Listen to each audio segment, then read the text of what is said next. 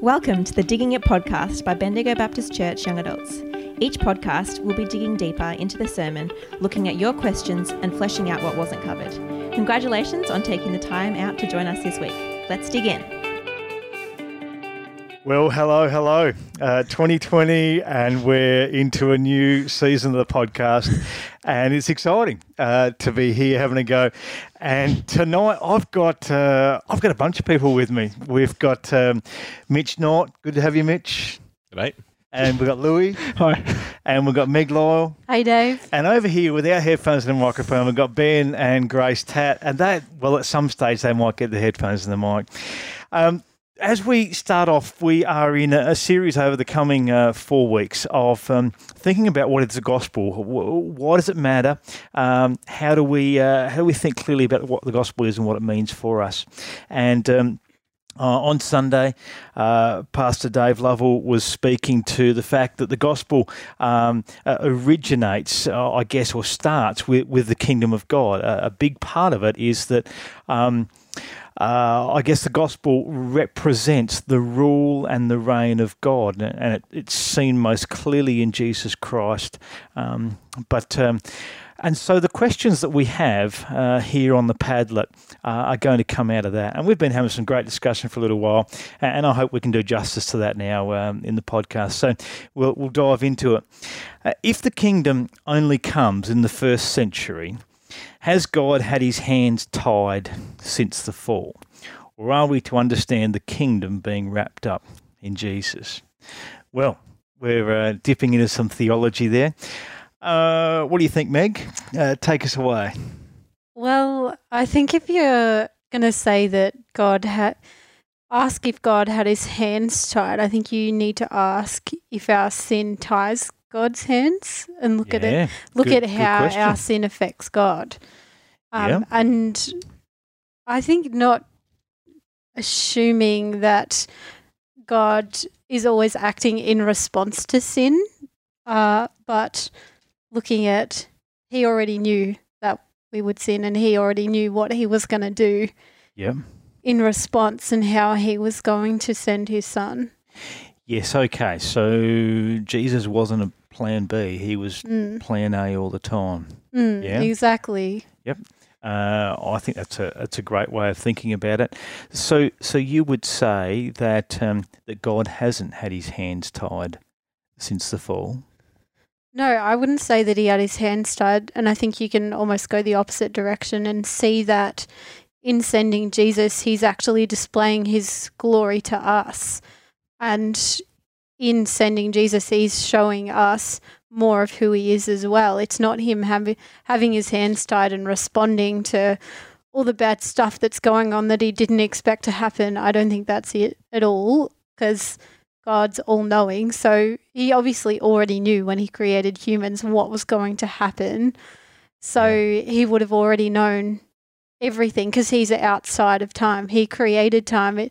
In Genesis, it talks about he created the sun and the moon, and he talks about creating the first day. He created time. So he's outside of time, and he already knew everything that was going to happen in its entirety. Yeah, and he's under no obligation to break back into our world and respond to our sin, is he? No, he's not. It's his choice, and he acts in mercy and love, and he shows who he is by his response and his faithfulness and his unchangeableness, for lack of a better word right now. That he continues to respond in love and mercy towards his people. Yeah. Anything to add to that, Mitch? Because I have a sneaky idea the question might have come from someone like you. What a novel idea, Dave.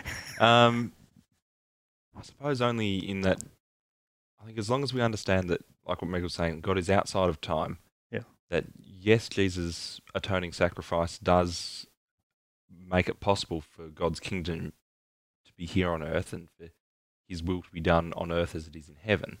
But to see that only emerging in our first century AD and running onwards, I think we miss the point and look at it only from a human perspective. If we see that that sacrifice that Jesus made is once and for all, and that past, present, and future, it's all paid for in that. I think we get a much clearer picture, and now theology starts to make more sense. Yeah, that's good. And so that second half of the question, are we to understand the kingdom being wrapped up in Jesus? What would you say to that? That's sort of, I suppose, where I was trying to go before, and that it's wrapped up in the person of Jesus and in what he came to do, what he did, and I suppose by being in his person, given he is eternal, it's not an event in our time scale. I think we miss things greatly if we say because we're New Testament Christians. Yeah. We're now living in the age of the kingdom. I think Jesus has paid for it. God has revealed that part of his plan to humanity, but that has always been. Yeah. And that is what makes it real for us. That is the kingdom that we're looking for, not some time frame. Mm. Yeah. That's sort of where you... Yeah, that's good. And Louis, you were mentioning earlier that the role of faith in the way we see God at work in His world before the new covenant. Yeah. Yeah. So, in Romans 4, it talks about how Abraham was credited. So it said Abraham believed God and it was credited to him as righteousness. So it's clearly talking about the faith that Abraham had when he was asked to, offer the sacrifice, his only son. So yeah, it's like faith, not works in that sense. And then in Galatians, it also talks about how faith came before the law, which is fascinating. Yeah, and so as they acted in faith, they were grabbing a hold of God's kingdom in some sense, weren't they? Yeah, I suppose so, because that was the through Abraham's lineage, that's how Jesus came to be sacrificed, on that same place that Abraham's son was supposed to be sacrificed. So God definitely was working throughout the timeline of the Old Testament to put his plan into motion. Not sitting there with his hands tied. Exactly, that's right. Yeah, that's good. Let's move on.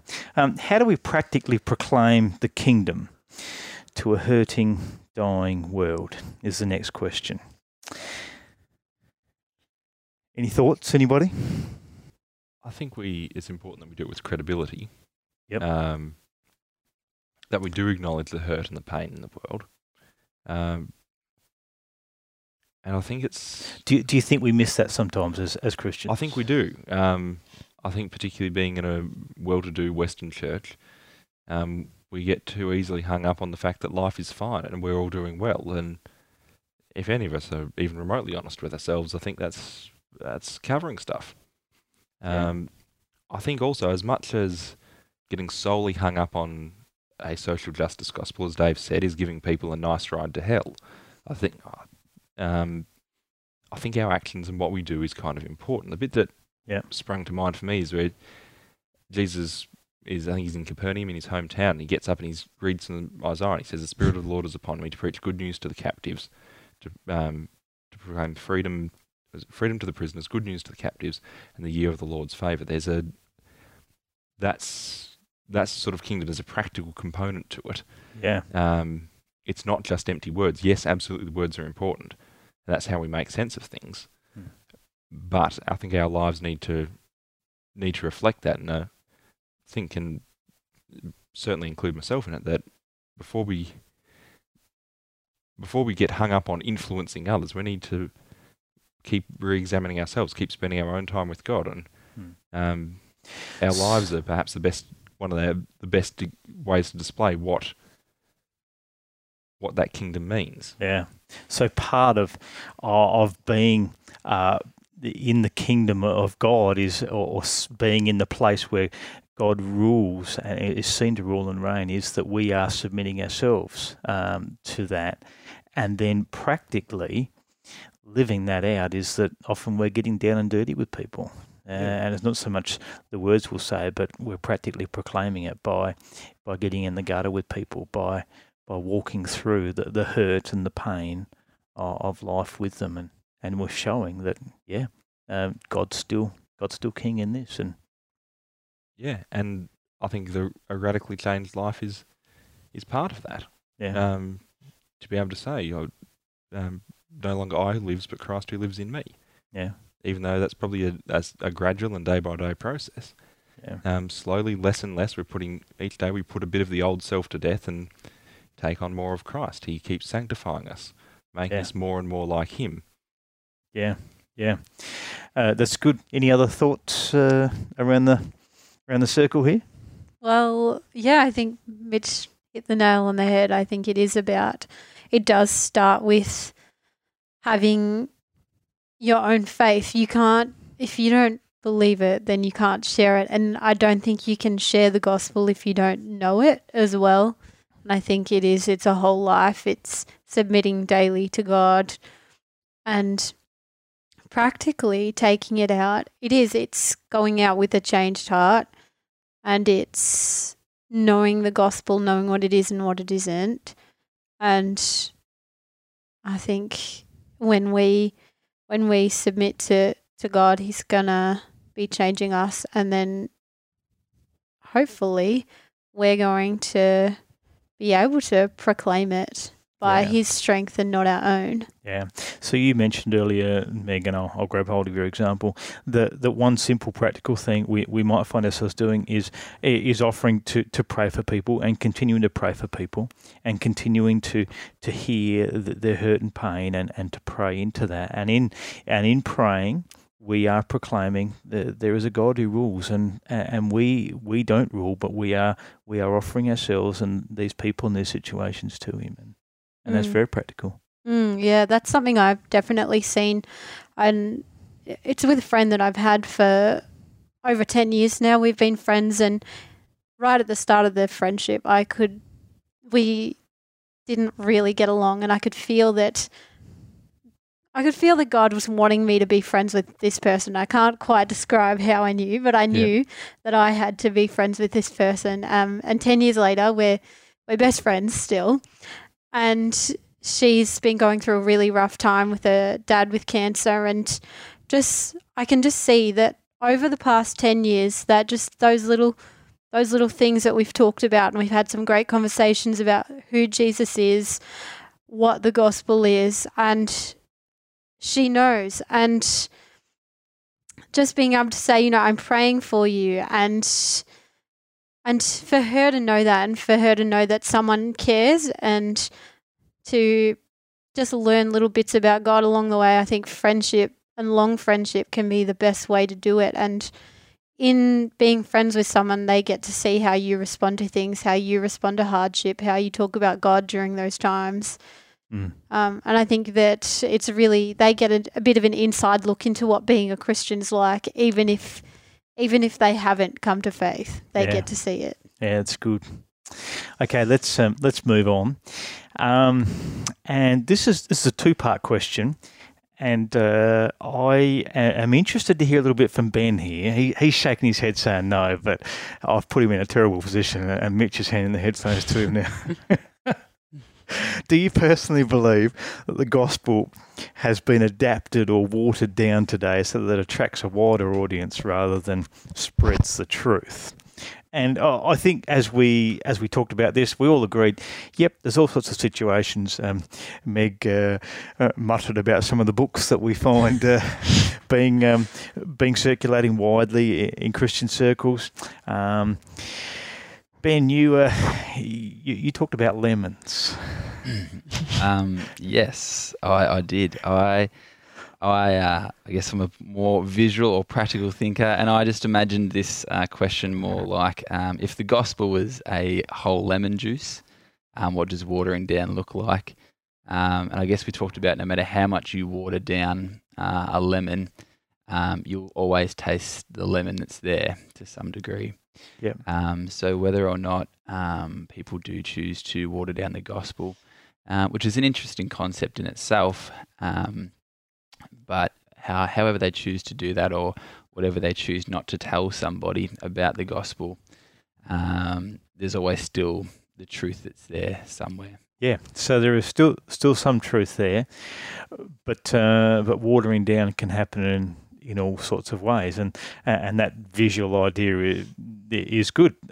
It loses some of its flavour. Certainly, it loses some of its bite, its effect on people, and that's the reality of it. It's not always though that that watering down may come with a bad motive, is it? We talk a little bit about the fact that we will rightly want to help people be able to hear the gospel, to relate to it, and from that right motive, we want to do that. We can sometimes diminish it and make it less than what it is. Part two of the question, if you consider this to be true, how do we combat this while still taking other people's opinions and emotions into consideration? That directed at me as well. Well, you can go for it. That's good. Mitch touched on this earlier, and I thought it was I guess an interesting way of looking at this. Probably part two.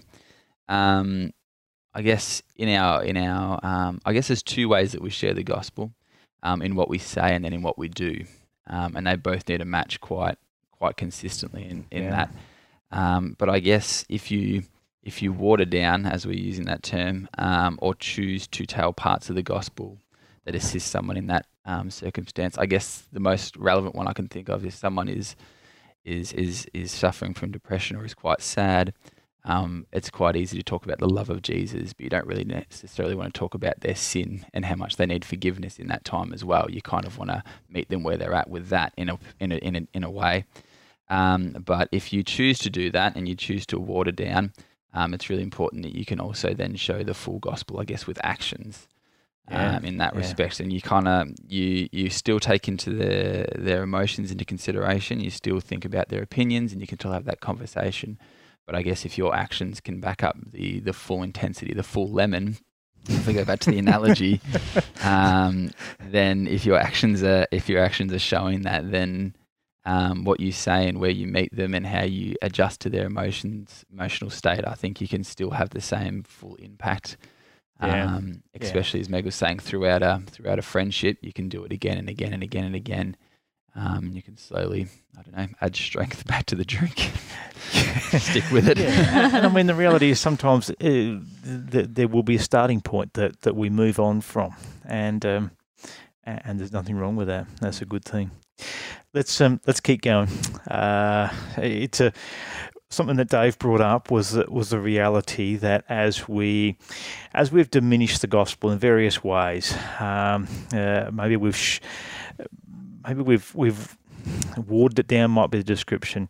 One of the results in churches all over the place has been that young people in particular have left the idea of faith behind, and so the question here is, what's a practical way we can address the issue of people leaving the church or getting lost from their faith? How do we address the issue of fixing the heart? And I think we would say, firstly, if we start the last bit, God alone can deal with our hearts and our heart's conditions, and we want to be just helping people to encounter the God who can deal with the heart. But how do we help young people not just wander off from church community? Yeah, I've got a few thoughts. So basically there is so many things in this world that can distract us from our relationship with God, or can stop people from coming to a relationship with God. And I think as young people, they're really trying to get a hold of what their identity is, and sometimes they may get a little bit confused in that process. But I think the practical things that we can really do is, as a church, is like, I think one thing that I think I said was how, people get a bit older and, they go out into the world and, the Christian view is sometimes challenged by other people. And if they don't have a strong knowledge, of Christ and like how to combat these issues, it might discourage them in their faith. And another thing was they might go into the world and they might find, the world enticing, and that might stop them from wanting to follow after Jesus. But I think what we can do is have, really strong, supportive and loving community of believers who, just really want to get to know these young people and want to be a really strong, role model in Christ for these people. And obviously being honest and vulnerable as well, because like we were talking about earlier, like we don't have it all together. Like we need to really, I guess, bear with one another, share, our sins, expose our darkness to the light, and just show people that, that we need Christ, to be able to overcome our sin.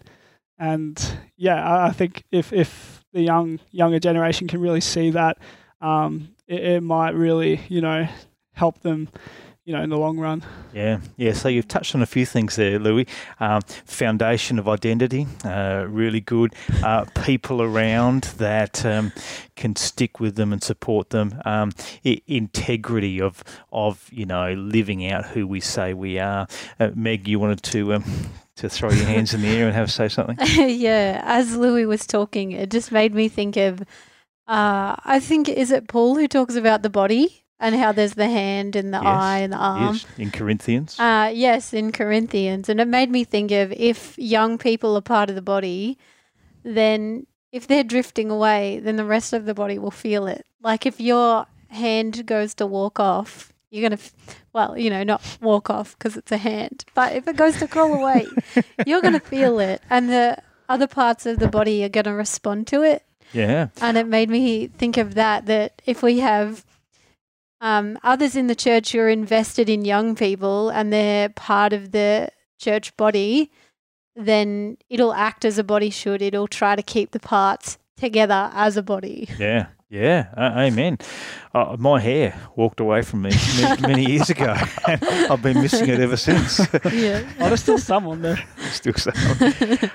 That's good. I hear people talk often about the value of just people around them who took an interest in them, take an interest in them, and help them to be able to hold on to community. Mitch, that third one of Louis, sort of living out who you say you are. You had a few things to say about that earlier. Yeah, I think it's important that we do more than just be just a loving community, because you can get that anywhere. You can pick up a good supportive social network wherever you want to go. Yeah. I think we need to, particularly, and I think we do a bit of a poor job of it in the Western Church, of grappling deeply with the fact that life's not all roses. It can be pretty crap at times, and that none of us have it together, and we're often going through stuff. I know, I suppose people sort of my age group and a bit younger, you'd occasionally get them turning up to youth and they've got the persona of, mate, my life is sorted, I've got everything right. We all know you're going down to the clubs. Just say it, admit it. Everyone's going through stuff. No one has it sorted. Yeah. Admit, hey, I'm figuring this out. I don't know what to do with my faith. Yeah. How you can get to being 24 and don't know what you're doing with your faith. Yeah. I think if we kid ourselves drastically if we somehow think we're a super Christian, we come to faith and instantly we have it all together and we never have any more doubts, any more concerns, or there's nothing ever in the Bible that worries us, troubles us, confronts us. Yeah. I think that's an important thing that our church needs to do, and we're all part of that, me included, is to be able to say for some of this stuff, hey, yeah, this is confronting. I don't know what to do with it. Yeah. I'm still figuring it out. Perhaps maybe we talk this through. Yeah. Maybe we don't get to a conclusion. Maybe this is one of those things that we just have to we choose to have faith in a loving, faithful God, and that this is the way He set the universe up, and that's the best we can answer it. Yeah. Some stuff we might get to a deeper conclusion than that. But I think having that conversation honestly and openly is important. I think as important as a community is, if it's just community with superficial conversations, I can go anywhere to hear what happened in the football games on the weekend. Yeah, very true. One last question. How do we stay optimistic about working for the kingdom of God when prophecy tells us it's only going to get worse before it gets better? Well, I would say to Peter, I would say with Peter in John chapter 6, to who else do we go? And I guess that is one thing that we have before us. As